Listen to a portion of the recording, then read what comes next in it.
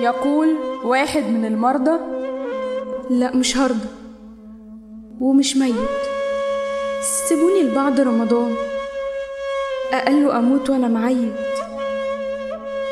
ويخبط دمعه في الشمبر مسبب دوشة في العنبر، فيصرخ فيه مريض تاني بصوت ناصح لكن مكتوم: مفيش ملجأ من المحتوم، صراخك ده ملوش داعي مادام كشف السفر مختوم واسمك وقته متأيد.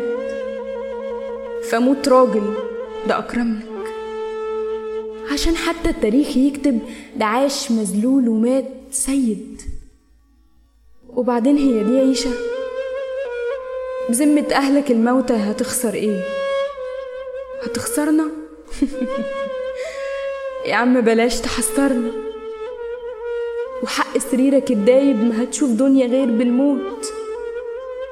لولاش بس النظام خايب وأجل دوري للآخر ما كنت فضلت فيها حي.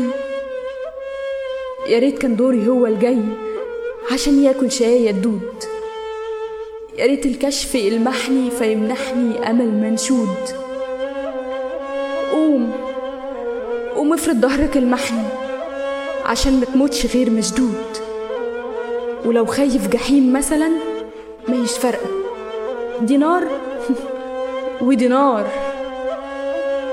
وفجأة النصح صوته يضيع في صوت عاصف لدق الزار، ويجي 2 تمرجية ينادوا الميت المختار يجروه العزرائيل بره، وقبل ما يخرجوا يشاوروا بإيدتينهم على الناصح يقولوا: تعالى بالمرة، ازدحامكم أصله مش جيد.